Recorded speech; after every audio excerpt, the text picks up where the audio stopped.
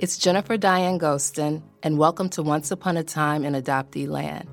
You may have wondered what reunion looks like from an adoptee's point of view, or be embarking upon taking that journey yourself to search for your first family, or simply want confirmation that you are not alone in your experience, wherever you are on the path of healing and pushing through a trauma. Wouldn't it be empowering to have many of your burning questions answered here? My next guest was born in Africa, Morocco to be exact. When he reached out to me and I learned he is a millennial, news about him kept getting better and better. His name is Ryan Anderson, and he was brought up in Scotland, where he currently lives. It was 10 a.m. in the U.S., where I am, and 4 p.m. for him in Edinburgh. He is the second adoptee on this podcast from the UK. You might recall Julie Weatherby from episode 66 residing there too. I have to record via Zoom because of the distance between us. And I apologize in advance for any feedback noise you hear at times during this recording due to the technology on my end. Ryan is a self-described recovering party animal. He has traveled to more places than I can count off the top of my head. He is a late Discovery adoptee who felt shame behind that news for 12 years. But once he began accepting that his lifestyle was taking a toll on his mental health, he moved in the direction of taking the necessary steps to start the process of healing himself. Allow me to introduce you to someone who is charismatic, inquisitive, intelligent, handsome, and most importantly, interested in checking in on his well-being. He is helping other adoptees navigate their journey by sharing his. Ryan, I'm so excited to have this conversation with you, and I actually get to look at your face because we're on Zoom, so that's always nice. How are you doing today? Doing good. Got a smile on my face. Yeah, you do. Scotland, so ready to go. Yeah, you're all the way in Scotland, so it's like 10 a.m. here in the U.S., and it's like 4 p.m. there, right? Something like that? We're ahead of you. Yeah. Well, I'm glad you reached out to me, and we finally made it happen through emails to meet one another, and I've had a chance to talk with you a little bit about your story, your adoption journey. I watched your YouTube video. I think it's called Me Opening Up My Life Story, right? Yeah, just put it all out there. I really loved it. I know it's like 15 minutes or 14 something, close to 15 minutes long. And I'm like, he wrapped it up pretty good. You covered a lot. Yeah, it took me a lot of takes and put a lot of work into it, but it was something I really wanted to do. So I'm happy with the result. I'm glad you did it. And I'll put it in the show notes. I encourage everybody to check it out. And I got a chance to listen to your episode with Heidi Marble, the host of Pulled by the Root. That was such a good episode. Yeah, she came over to Edinburgh for a holiday, and we met up, and I showed her around the city. That was nice. Nice. I love meeting new people, and I love traveling as well and going to outside my comfort zone. So that's what it's all about for me. I was listening to a podcast this morning and I thought about you, and the episode was about how people can influence other people positively. We all have the opportunity throughout the day when we meet people to do just that. And it starts with, I guess, realizing that we have that power and then taking advantage of it. And just the little time I've known you and learned about your story, I feel like you really have done that in many ways. So I think we can start with you sharing a part of your journey from wherever you want to start. Yeah, well, I think the best starting from the start, really. I was adopted from, I'm what's known as a foundling in adoption terms, an orphan. So I think I was found on the street in Morocco, and there was no information of any of my biological family. I don't know, if I was born in the hospital, who handed me in. I don't know any information about my birth family, if they're still alive, why I was abandoned. And just to put things in perspective, there was about 25 babies a day back in my time getting put up for adoption. This could be because of poor poverty, or I could have been, my mother could have had a divorce. Could have cheated on our partner, or been a single mother, and that's frowned upon in Morocco. And if she did cheat on her partner, they can get in trouble from that, from the authorities. So she might have just been looking after her own safety. And then there's also stuff where I fantasise that I could have been a prince and been adopted at a special circumstance. But yeah, religion's a big thing in Morocco. I remember they speak Arabic, so that's their language. So yeah, my adopted parents, my adopted dad's Moroccan, my adopted mum's English. They were living in Morocco. My mum's seen all the children who are orphans, and she was really upset that she wanted to adopt. She convinced my dad, and they had to go through a lengthy process to adopt, pay money, go to meetings. Yeah, just a lot of back and forth. Yeah. My dad said, "We're not getting a girl, she'll run away from home. We'll pick a boy for the first baby we pick." And the first baby my mum picked, when she went to the hospital, was a girl. She put her down next in line was me. Some days I feel really lucky she picked me, and other days you feel like, why did she pick me? And I feel guilty. She adopted me and brought me to Scotland. So that's where I'm like a transracial and transnational. So Morocco to Scotland, and the transracial is my mum's white, and I'm tanned colour of skin. And my dad's also Moroccan, so he's the same colour of skin. And I was always jealous that, so my parents had two biological children, a boy and a girl, and they are 15 years older than me. And they were born in Britain, but they were white. And I was just like, why was I black and they're white? And growing up in a neighbourhood in Edinburgh, everyone was white. Some black people, but I was a bit ashamed of that. And if you fast forward till age 18, that's when I was told I was adopted. So let me just ask you this. I'm sorry for interrupting you. When you look different from your family, what? No, my dad. You look like your dad, right? Yeah. But you didn't look like your siblings, right? Not really, but not enough to question it. Yeah, I feel silly now why I didn't question it, but yeah, it looked not a million miles off. They don't really look like each other either. Okay. So it's not as if to say like an identity crisis where I was completely odd one out, because I could just relate to my dad as being the same colour as me, my adopted dad. So there was never a conversation like, why do I look different? Like that never happened before the age of 18? It happened in my head, but not in real life. And I always knew there was something odd about me. I was just ashamed growing up, really, just because my parents had a different accent, not like a Scottish accent. They didn't have much money. They were a different religion to, obviously, people in Britain who are more Christian. Yeah, it was just not the best jobs, best well dressed. So I felt ashamed. And then when age 18, that's when I found out I was adopted, and that added more shame to it. How did you find out? My adopted brother, kept hinting to me to say I need to have a conversation with my mum.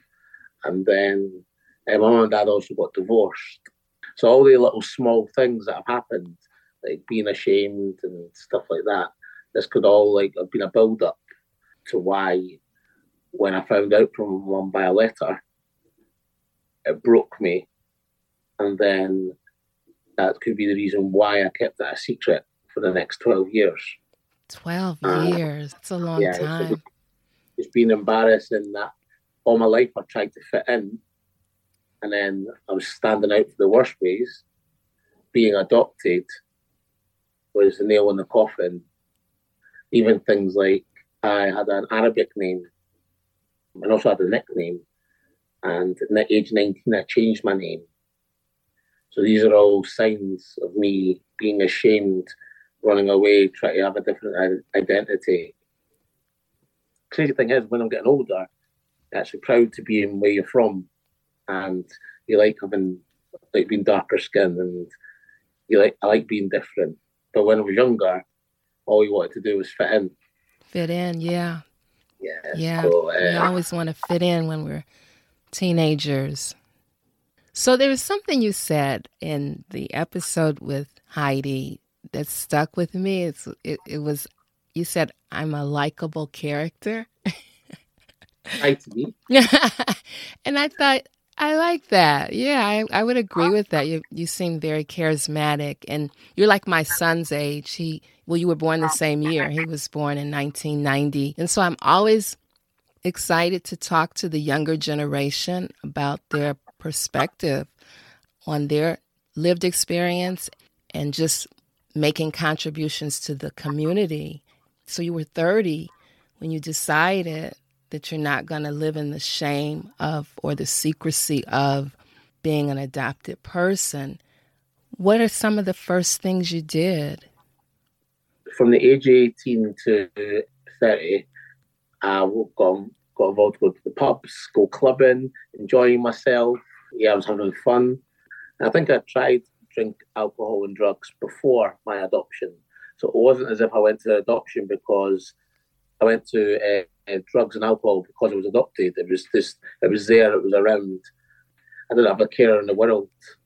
Got a flat, got a job, stood on my own 2 feet, and then got involved in holidays, which were all distractions.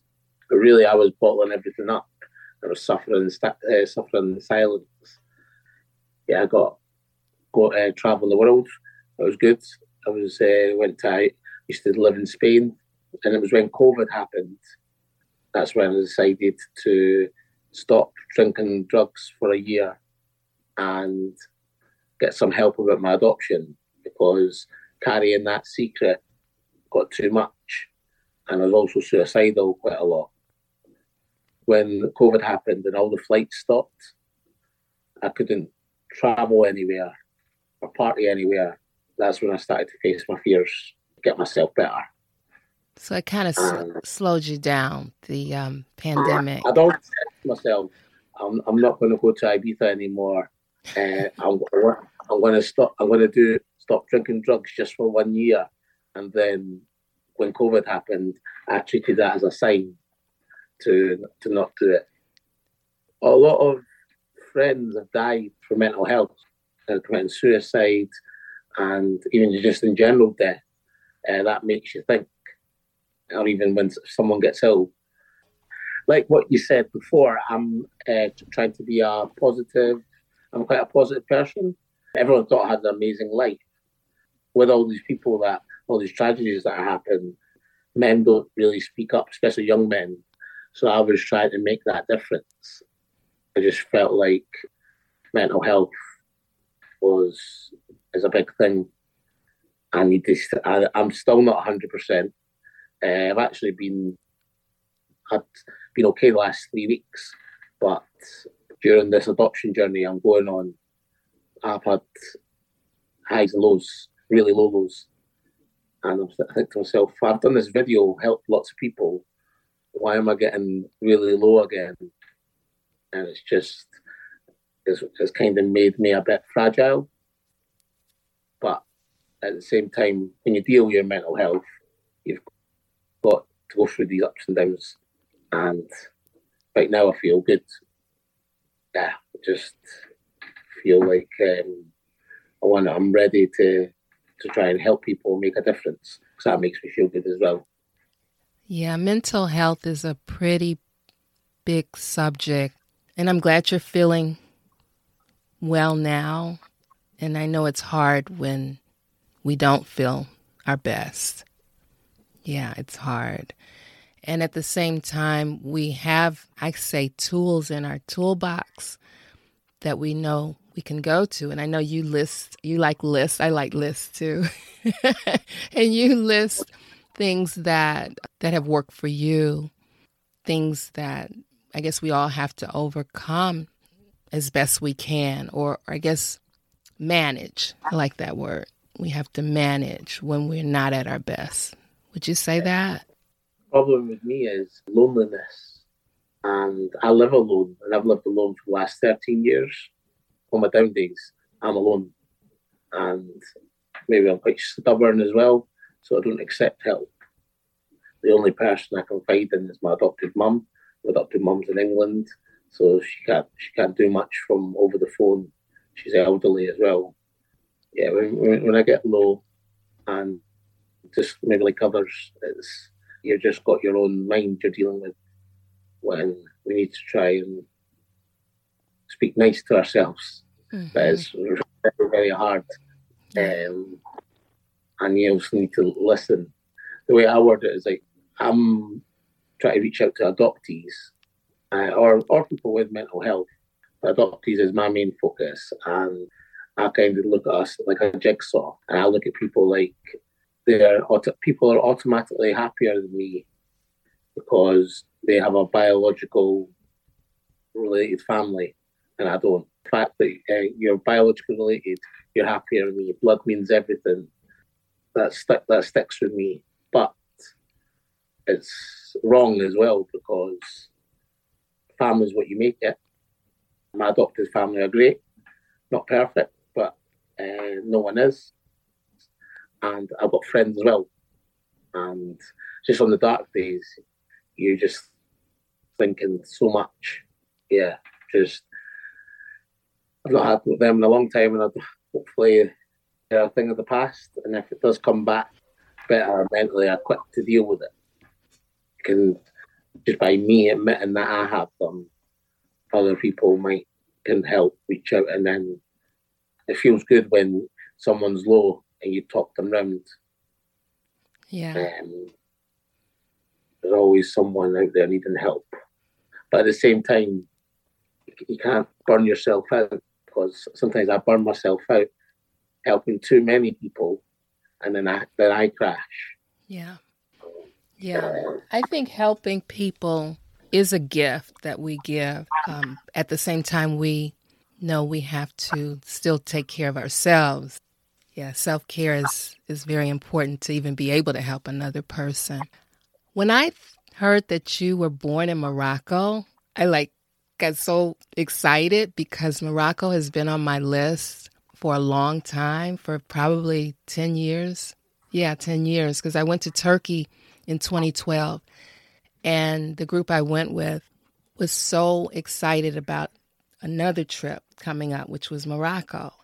And I was unable to go at that time, but it's always been like at the top of my list. So when I learned you were born there, and your father is Moroccan, your adoptive dad, yes. So were you able to kind of learn through him the culture? Little bit, yeah. So up to the age of 10, I think I'd visited Morocco a fair few times. And my memories were, and I started learning a bit Arabic, which I still remember now. Just like count to 10, how are you? Shut the door. Salam alaikum, that's how you greet people. When I was in Morocco, I can wing it with 8 words, but I wish I did learn other languages. There's still time. Yeah. But up to the age of 10, I just remembered all the food. They've got this thing called Moroccan tea. They pour it from quite a distance, and it's delicious. Yogurt drink, the bread, sitting around the table, eating with your hands, you're on your knees, around one of these Moroccan jars with a food called tagine and couscous. So they're all the memories I had. Yeah. And then when I became a teenager, I started to hate Morocco and didn't like people saying, when you go to Morocco, that's where you're from. And I'm like, no, I'm from Scotland. So I'm torn. I'm born in Morocco. And in Morocco, I stand out. And grew up in Scotland. And Morocco don't look like a typical Scottish person. Right. There's a little identity crisis. And so my story was it came up to, I think it was March 2020. That's when I phoned the doctor and I had a half an hour or an hour chat with the doctor and opened up about my adoption and telling them how much this played on my mind. A therapist? Therapist? No, doctor. Okay. So like a medical doctor. Yeah, a medical doctor. That was step one. Step two, I opened up to a therapist, which I paid for, because back in COVID, when I decided to get myself better, quite a lot of services were strained because if you remember what COVID was like at the start, it was all over the place. Lots of places were closed. So I was constantly facing an uphill battle to get help when it took me this long to get help. So yeah, I spoke to the doctor, spoke to the therapist, and every time I spoke to one person like that, it made me feel better. And I also opened up on a thing called Reddit. I don't know if you've heard it before. I have. So yeah. I was really ashamed. So when I was opening up, I was promising people not to tell anyone. So when I opened up on Reddit, I didn't have to put my name. And then I would slowly start getting brave, and then I'd go into Facebook groups, but I'd never speak in them, and then go into a support group, and that was once a month. And I also had a support worker for a month as well, and other therapists. I could see myself gradually getting better, and this is while I was off the drinking drugs, and I was doing lots of self-help stuff, like setting goals, going running in the sea, taking CBD oil. I was trying yoga, meditating. I was trying everything. Right. Because I'm usually just at the pub taking drinking drugs and having fun that way. So I was trying to find my new fun. Right. I'm glad you shared that. I know that's being very vulnerable. Yeah, I was at the hill walking, just stuff like that. And then came to February. That's when I started speaking in the groups and being more confident speaking in the Zoom chat. If you start off, I was in one group, and now I'm in about 10 Zoom groups. So that's the progress I've made in 2 years. 2 years. That's remarkable. Facebook groups, a handful of Facebook groups, and now I'm about 70. 70? Yeah. Some of them are in Morocco. I'm glad you... Obviously, on a list. I'm so glad you're sharing that, because I think that it is a process. But see this adoption community, I never knew any of this existed. So I went out and I'm asking every adoptee I know, what Zoom groups are you in? What podcasts do you know? I'm like gathering all this information. So if anyone ever wanted that info, I could share it. Or once I'm ready, I could post it myself.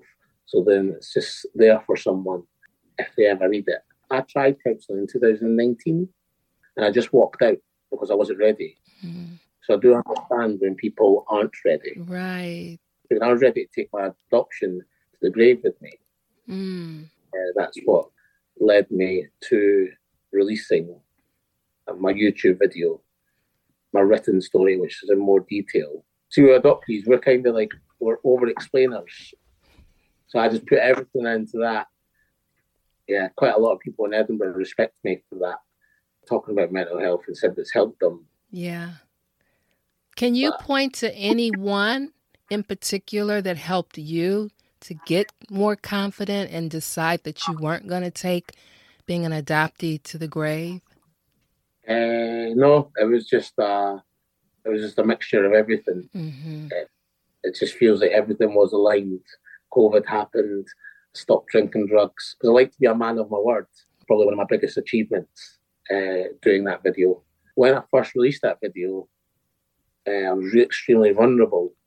Everyone quite a lot of shocked reactions. I did tell my friends face to face, and they were shocked. And before I released the video and showed all my adopted family, and everyone was supportive, but I was just thinking there was going to be some negative coming from it. And over the years, I think I have heard some people say some negative stuff, but it's not really affected me much. And I'm happy that I was able to speak up. But then by me doing that, I've now attracted a lot of people with their issues. And it's that part again where I help others, but sometimes get dragged down myself on top of when I've got my own issues going on. I'm here now and I'm fighting fit, so it's all good. It's all good. I would always want to go to Morocco. First of all was get my story done. So I was always setting goals. So getting my story done, got that released, and then I was quite overwhelmed, and that that lasted a few months. So story was in August. Morocco. In October, I emailed the embassy, and it took them 7 months to get back to me. So that's like as a warning to other people who reach out to the embassy how long it can take because their services are that busy. And if you put yourself in my shoes, I was really scared to go to Morocco because different language, different culture. I wanted professional advice, and that takes 7 months. And I've got to remember, I've waited all year for this. I'm impatient. I'm wanting to get over there and try and get answers. This is 2021, right? Since October 2021, I never got an answer until April. There was also problems with flying. Don't know if you remember, countries were on the ban list and stuff like that. Mm-hmm. I was kind of just like riding it out and waiting for a reply, trying to get myself really ready. But as I worded it, every day I was not there, it was a day to prepare. But every day I was not there, it was a day less to find my family. Right. I eventually got my adopted brother to come with me, and we made the trip over there. We visited the hospital that looked after me. A lot of waiting games. They then sent me somewhere else, and they actually sent me to 5 other places. I seen a book with my name in it, which kind of made me feel like I existed. And I seen another bit of information. The last place sent me back to the hospital.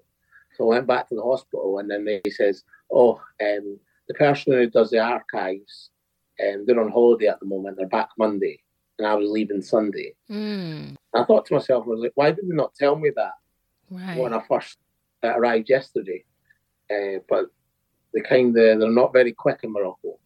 So I left my details with a foster family. Looked at because from the ages of 3 months to 6 months, my parents couldn't bring me to Scotland because of lack of funds, other stuff. So they had to come to Scotland and come back over. So they had me from up to 3 months. I think I was about 3 months old. She had me for a month and had to leave me and come back. So I was stayed with this foster family. When I went to Morocco, they all remembered me, and they were all like calling me brother, feeding me and treating me like family. And they remembered me just for that 3 months I was in their life. It was quite a nice feeling. I bet. And did they know your biological family? No. No names or anything? When I went over there, no, nothing. When I went over there, what I found out is my foster mother, she went to the hospital with me and started asking the policemen and asking everyone what had gone on. And that's where I found out the information that I was found on the street, really, really ill. Okay. Like skin and bones. Oh, wow. I'm sorry. See, these small bits of information. Right. They mean a lot to me. Sure it does. But at the same time, it's still not an answer. So this is a part of the adoption, which a lot of adoptees go through, is it's a stop-start process. We get little bits of information, then nothing for a while, little bits and nothing for a while. And that's like how I emailed the embassy. I have to wait 7 months. That's the kind of stuff I'm dealing with. And I reach out for other people for help. And most people say, sorry, Ryan, your story is a bit too complicated. I can't help. Try this person. And I just get round and round in a circle. Mm-hmm. Some people just like give up. And I only work part-time. Sometimes I feel like my adoption's taken over my life. And this search, and it's lost me a relationship, it lost me some friendships. Some people don't agree with it, and that's their opinions. Partly I agree with them. I'm searching for a family that won't speak my language, might not want me. Why am I searching? But something within me wants to search. So there's a lot of confused feelings going on there. But yeah, back to Morocco. I got on TV in Morocco, only for a minute on each channel from two of the biggest companies. They got like 3 million followers. Wow. And what did you say? I just says, I'm Ryan, I come from the UK. I can give you the clips. And I was just like, I'm searching for my family. If anyone can help me, please get in touch. I was on these dates. Right. Some people did phone up. As far as I know, I didn't have any leads. And remember, I need a translator for all this. Right. So luckily, I knew someone who knew someone, even just met someone on Facebook and then became friends with them. Or like a girl I got on Facebook says, oh, I've got a friend over there. And he's now turned into my friend. Wow. When before I was scared to go to Morocco in case I got robbed. Right. And then this guy is now one of my friends. I was on the back of his motorbike and he took me to loads of fun stuff in Morocco. And that was in Marrakesh. In Marrakesh, I met more of my foster family. Yeah, it was a quick 5 days in Morocco, but for my first visit, I was really happy with what I've got done. And when I came back, I got on TV over there. I was still in the hope something would happen, but nothing happened. And then I asked the girl, my foster sister, to check my records. And then the hospital started asking for money, being really unhelpful as soon as I left. So it's kind of like, I need to do it. I can't leave it for someone else to do it for me. Right. So I'm going to go over for like a round 2 and see how I get on. And I know you've done Ancestry. I have too, but you've done more than that, right?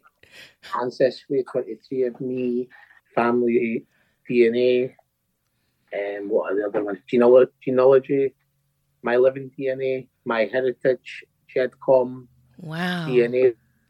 You mean business. I had a guest on, Lynn Grubb. And Lynn Grubb said that's the way to go. Because... Yeah. Well, that's my attitude. I'm just going to cover every angle, and at least I know if I have to try my best. That's smart. And see I've got a 4th cousin. That's my highest match on Ancestry and 23andMe. And see all my matches, 90% of them have been extremely helpful. One man, his name is Larby. He calls me like family. He's great. He's my translator over there, so I can just phone him up anytime. Go, Larry, what are they saying? Can you translate for me? And he's taking time out of his day. He's a stranger, lives in America, in New York. He's sitting. Look at you smiling. Yeah, you're smiling. I wish everybody could see your smile. I clearly understand. He's done a lot for you. Yeah, that's great. Remember, this guy's just a stranger over the internet. Right. And now he's not become a stranger. He's become like family. I could stay with him and stuff like that. It's very welcoming. So I will return the favor. Well, what I really enjoy about your generation is you just don't let grass grow under your feet. You know what I mean? You keep it moving, you keep things going and doing what you need to do next. And though you didn't just be public right away, you clearly were moving in that direction to where you are now. Like you were doing the steps and getting closer to being public, like you are. Yeah. Yeah, that's what kind of everything just fall into place. I wasn't ever this confident person to speak on camera. I was never this confident person to do lots of podcasts. I feel myself getting better and better. Yeah, nobody would know you weren't because you you seem like a natural. I don't feel I've given 100% to all my podcasts, either because I've not felt good in the day, or I feel like I should have said something better, or I've stuttered, or I've got tongue tied, or too many awkward pauses, and I'm just like my video took me about 20 takes, and there's still a few mistakes in it, but it's okay. My motto is none of us are perfect, right? And I'm just winging it. Yeah, me too. Like we're all imperfections, we just are as people, as human beings. But I think that just being in the game is better than being in the stands. Like it really is better to be in the arena. I always think of football fans, they get all mad at the players, but then those athletes train and they have proven themselves worthy to be in the game. So whether they lose that day or not, they're in the game. What I was trying to explain to people was that was my journey. I was a really shy person, maybe not say shy, but reserved and ashamed. And it took me a lot, as I said, my stages, I opened up to the doctor. It took me a lot to get to where I am, where I can be like, I can speak to anyone down the street about my story, to my best friend. Isn't that a beautiful place to be in? Yeah, and it's still something I do get nervous, and obviously I think this is my 8th podcast. So, wow. I think that's great. Doing this makes me feel like I'm making a difference or doing something. Well, what I always say here lately is that I have no way of knowing who needs to hear your story. Yeah. What else I get is people say to me face to face, I listened to your podcast, that was great. But like some people don't message. Like what you said, I don't know who's listening. I don't like to sound all negative all the time, but I have been through a lot of bad mental health days. But I'm always putting a spin on it to be like, this is what I'm doing about it. I'm trying to make a difference, and I'm trying to live a good life. Yeah, I'm trying to find happiness, and it's all about trying. And me doing these podcasts, they could make a difference, it might not, but at least I'm trying. Yeah. And there's not been any harm done, has there? No, right. I'm just so glad you are speaking up, and I really appreciate you sharing the fact that in the beginning you were silent. You were just listening. You were just kind of taking it in, and next thing you know, you go to the next step and the next step, Yeah, big step. Yeah, I think that's wonderful. So I guess as we wrap it up, what's been the most rewarding thing about being connected to the adoption community, or better connected? You feel like you've got a family there, also meeting new people.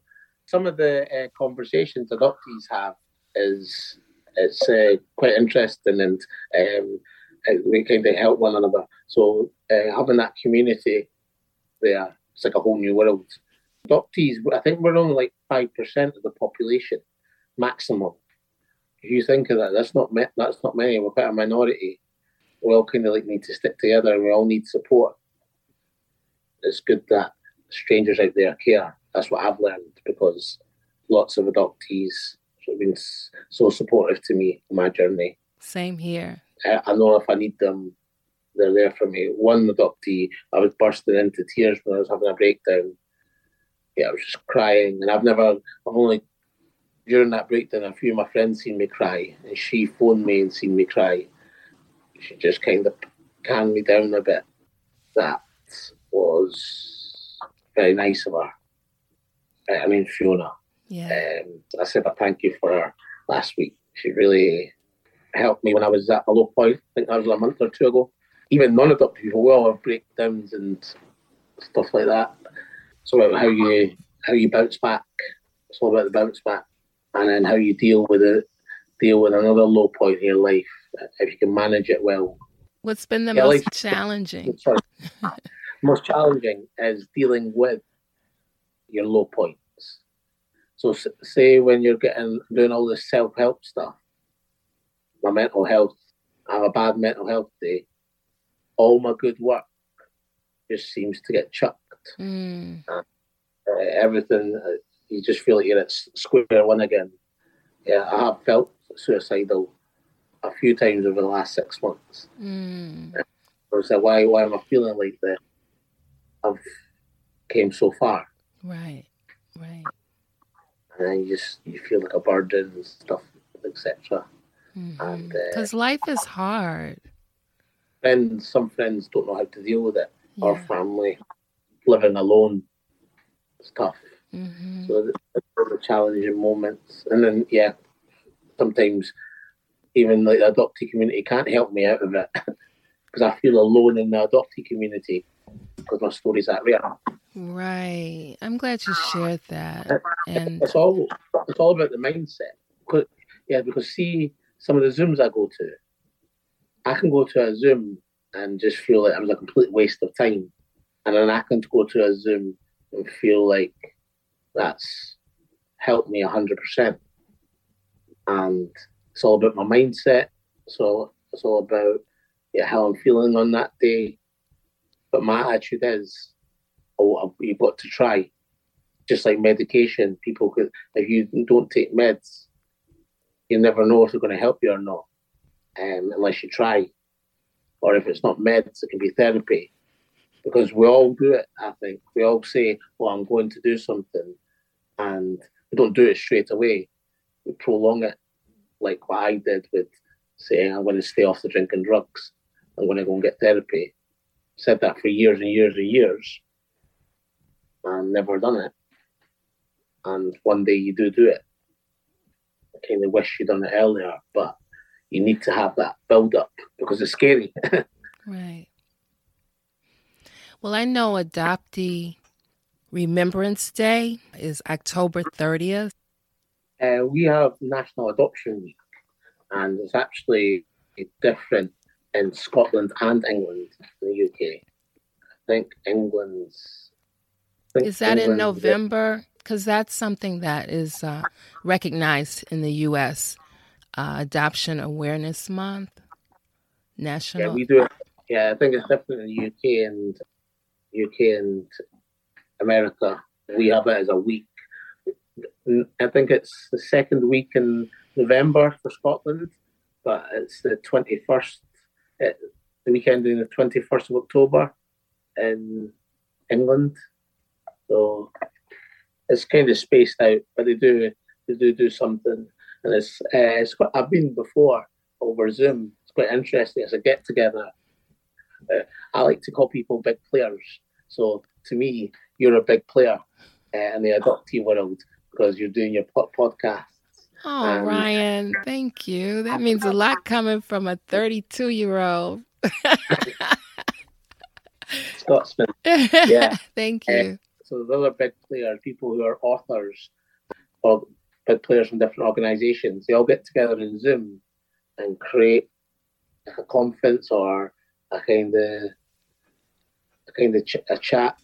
And like I said, some conversations that happen there are very interesting. That sounds great. People do come away from the day feeling better. Right. And learn something. And it's all about networking. I went to my first conference face to face in in Bristol in England. I met loads of adoptee parents, adoptees. When did you do that? Saturday. Like last Saturday? Yeah. Oh, wow. How many people? That sounds like it was a nice group. This was about 40 people. Yeah, nice. So networking, really meeting people. Right. I'm glad you got to do that because it's something about in person that's real special. Technology these days, everything's over the gadgets. But National Adoption Week is coming up soon, and Adoption Month in your case, and I can give adoptees voices. Yeah, so this Adoptee Remembrance Day is for us to just allow time to recognize the adoptees that lost their lives, who aren't with us because of tragedy, suicide. And so I think it's about 3 years old, right, that it's been going on. I'm not sure, but October 30th. And it's like having a moment of silence that day for all the adoptees. You know, it's kind of sad. And at the same time, it's recognizing that we are all in this together. Even those that are no longer with us, we stand in the gap. Yeah. We're fighters, because if you think about adoption, people think it's all great. But if you think about it deeply, we were adopted from tragic circumstance. Right. And we're taken away from our families, our culture. People always say, cats and dogs, if they have any animals, if they have babies, you don't take them away from the mum straight away. But with adoption and humans, it's fine. Right. People don't really understand that. They don't understand there's great loss. Yeah, there's tremendous loss. Yeah. And don't get me wrong, you need to find the stats, but how many people have had great adoptions and still had mental health problems? How many people have had great adoptions and had no mental health problems? How many people have had not great adoptions and suffered? And I know from meeting lots of adoptees, of all the people who have suffered, basically us adoptees are screaming because we want something to be done about it. There is people out there who need help. Absolutely. Have you watched that video by Paul Sunderland? Yeah. Isn't that a powerful video that we're overrepresented in addiction? Mm-hmm. Yeah. Yeah. Mm-hmm. Yeah. So people, even in the UK, some people are not aware of adoption trauma. Right. People are slowly trying to learn about it. Slowly but surely, right? Everybody should be required in the field of medicine to watch Paul Sunderland's YouTube video. Adoption and Addiction, yeah. Well, I want to honor your time. And is there anything I didn't ask you that you wish to share? Like, it's been great looking at your face, like, while you talk. I don't get to do this very often, so this is so cool. I actually set an alarm just to wake up. I was at the gym and I was like, I'll go for a little nap. And then I heard my alarm going off. Not very professional, but... Oh, you're fine. Yeah, you're fine. Hope I've been good. Oh, you have. What do you want to leave the guests with? Yeah, in closing. I just want to just help all adoptees, help people with mental health, tell people what stuff's out there, like podcasts, the books, videos like the Paul Sunderland.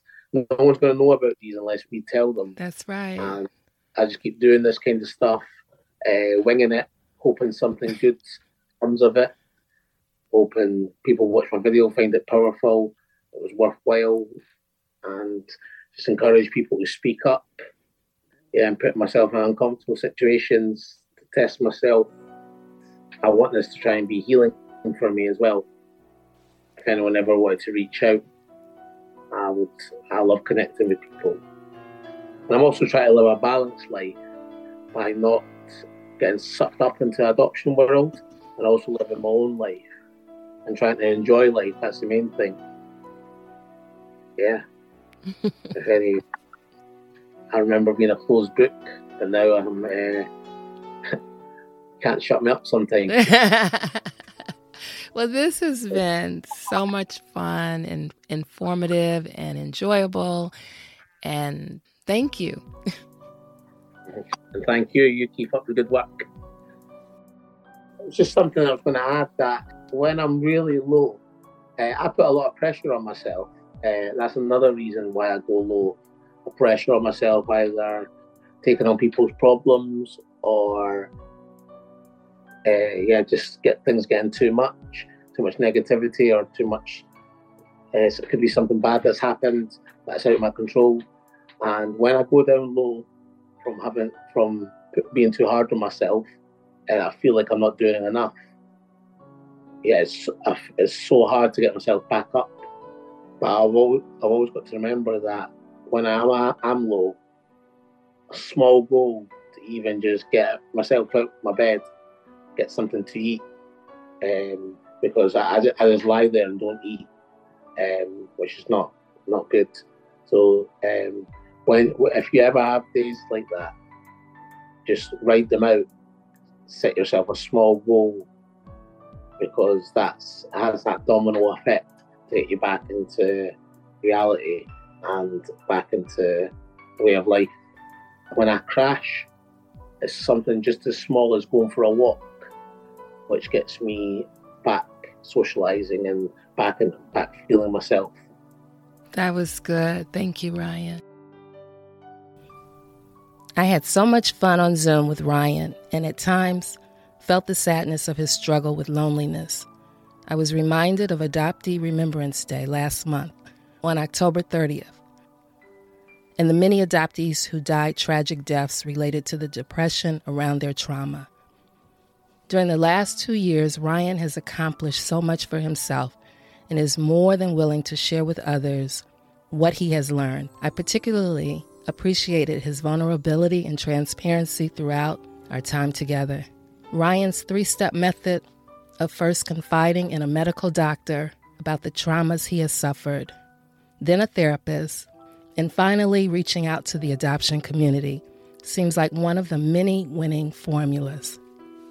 I enjoyed how, in wrapping things up, he shared that small goals is a good place to start during those dark days that have a way of sneaking into our life. He makes it clear that it is a process to healing from the truth about our beginnings, and some days will be better than others.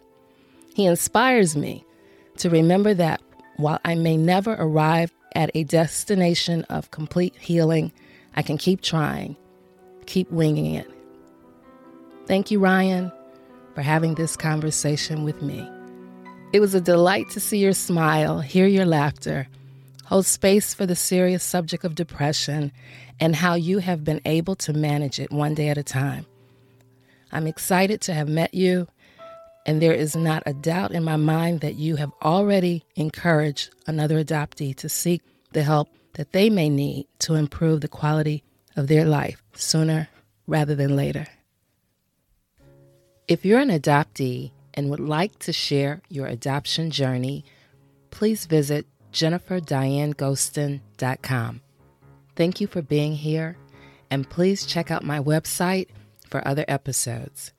Once Upon a Time in Adopteeland.com.